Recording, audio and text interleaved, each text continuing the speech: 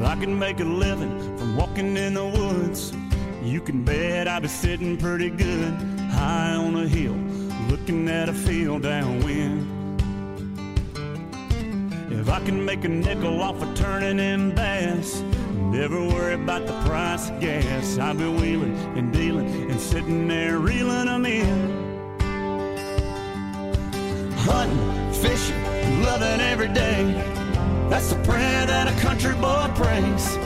Thank God he made me this way, hunting and fishing and loving every day. Good morning and welcome to Gone Outdoors. Kyle Agri and Scott Brewer of Brewer Agri Outdoors. We're going to be talking hunting, talking fishing, and talking just about anything you can do outdoors for the next hour. Right here on KWSN Sioux Falls, 1230 AM and 98.1 FM. And this is a South Dakota edition of Gone Outdoors, brought to you by Ray's Sport Marine, your local Lund Boats and Bennington Pontoon dealer in Moorhead, raysmarinemoorhead.com. Adventure RV, across from the fairgrounds in West Fargo, your number one RV dealer in the FM area, adventurervsales.com. Are you fishing for a snack or gas in Lakes Country? Lakeland General Store, your one-stop shop for all your needs in the Lakes area at the junction of Highways 59 and 34 in Dunvilla. Line-X of Fargo. This is Line-X Country, home of the adventurous.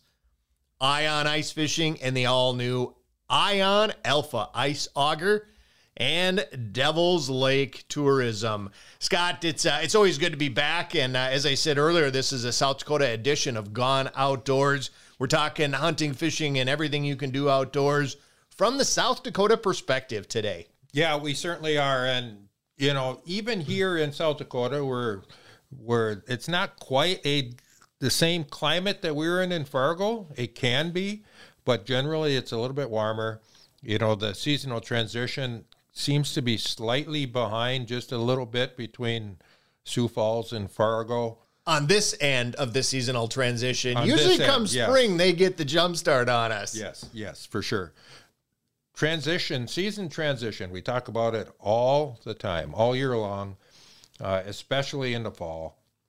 That fall period gets so busy, going from open water to early hunting seasons, you know, into full-blown hunting, and still open water fishing yet, and everything gets all jumbled up. But now hunting seasons are wrapping up. Open water fishing in our neck of the woods is pretty much done. Put a fork in it.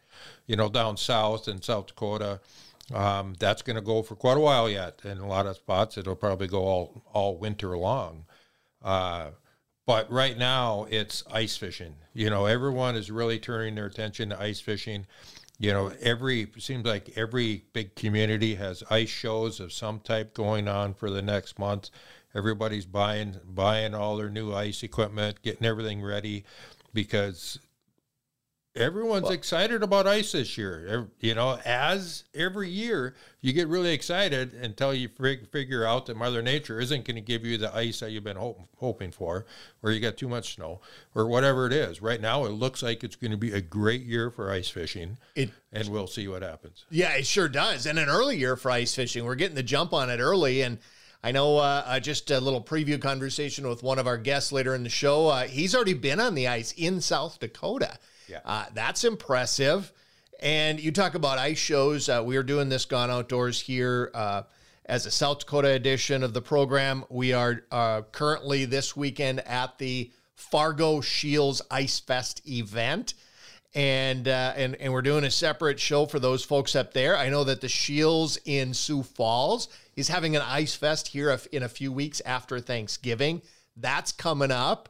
You know, of course, and then you've got the big St. Paul show and the Fargo show as well that take place. Lots and lots of those opportunities to get geared up for this exciting ice season that's just starting. It certainly is. You know, for both of us, as a lot of our listeners, it's not the case where they're still out deer hunting, and a lot of people will be, you know, throughout the different seasons, with muzzleloader seasons and rifle seasons still continuing on, archery seasons. But for us, our deer hunting is probably done. I know I am done for the year. I've harvested the deer that I'm allowed to take. And I know, Kyle, I think you're full on ice fishing now, so I don't know if you're going to get back out. Although you do have a bow tag yet, you can go out and use, but I don't know if you'll have time to do that. I'm reserving that decision for after the ice shows are over. Most likely you are correct, but I'm not 100% going to say it's done. That opportunity is always there. And what I love about deer hunting, many, many, many different things, but one of them is the harvest, preparing that harvest, eating that harvest, getting that harvest ready for freezing so that we can enjoy it throughout the year. Got all of that done now. And something new that I've been experimenting with this year, haven't done it yet, but I saved the supplies for it, is to make venison bone broth that you can use for soups and stews. I have never done that. Where you just make the broth itself. So I'm excited for that. One of the things I've really liked to try and do lately, and I know you have too, Kyle, is try and use some of these parts of the deer, and we've talked about it on air a lot, these parts of the deer that a lot of people just normally just throw away, and use them in something. You know, like we talked about bear grease, here a couple weeks ago. Hearts are another one. It's strange with hearts, though. With deer hearts, people seem to either love them or despise them. Well, they're a unique texture. And when I tried it, the flavor was delicious. The texture was a little different. I'm definitely in the camp of continuing to try those. I will say we had a couple of guys in our deer camp who listened to our segment with Jeff Benda, and then last year also with Mr. McFadden, they kept a shank, and they're going to be trying to cook some of that up this winter. And I'm very anxious to hear about how that's going to turn out. Yeah, and I started that last year after our interview with McFadden.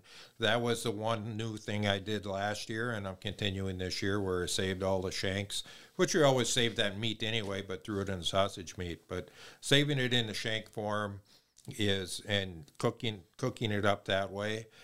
Once you do it, you'll continue to always do that. Those podcasts are available at kwsn.com if you want to go back here a couple of weeks and listen to Jeff Benda's segment on outdoor cooking.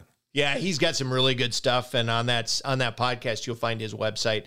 I'd highly recommend going out there. I'd highly recommend going and checking out our website, breweragriOutdoors.com. We've got some recipes there as well. So it's a mixed year. Some are fishing, some are, hunting recipes, different things we've tried and kind of grown to like over the years. And just decided that we like them so much, it would be great to share them with all of our listeners. So another place to find new ideas. And isn't that kind of, as you've alluded to, Scott, kind of what the fun part of it is trying some of those new things, those recipes maybe someone else has as a tradition in their family, or maybe that you've just never even thought of trying and giving it a whirl and seeing if you like it. Yep, the traditions don't stop at deer camp. For many people, deer camp is a tradition. Well, those traditions can continue throughout the entire harvest and consuming of that game that you harvested.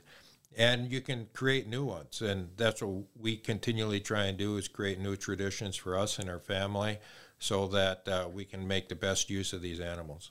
Absolutely. And you know what tradition we have really grown into here at Gone Outdoors, Scott, is having some fantastic guests. And this show is no exception. It's a South Dakota Focus show. We're going to talk. We're going to take a conversation with Mr. Chris Hull. We've never had him on the show before, but he works for South Dakota Game Fish and Parks. Really interested. He's going to give us some tips, some updates, some reports on pheasant hunting throughout the state. We're going to talk to Neil Jensen. He is the one that I alluded to earlier that has already walked out on a little bit of ice. Safety first, folks. Safety first. We're going to make sure we emphasize that. But he's going to talk about early ice conditions and early ice tactics. And we're going to wrap the show up today talking to Mr. Steve Hansen from Marshall & Hansen. He's an ice fishing industry insider. We're going to talk new products and things that ice anglers have to look forward to. Don't go away, folks. We'll be right back with a whole lot of Gone Outdoors. Turning in bass, never worry about the price of gas.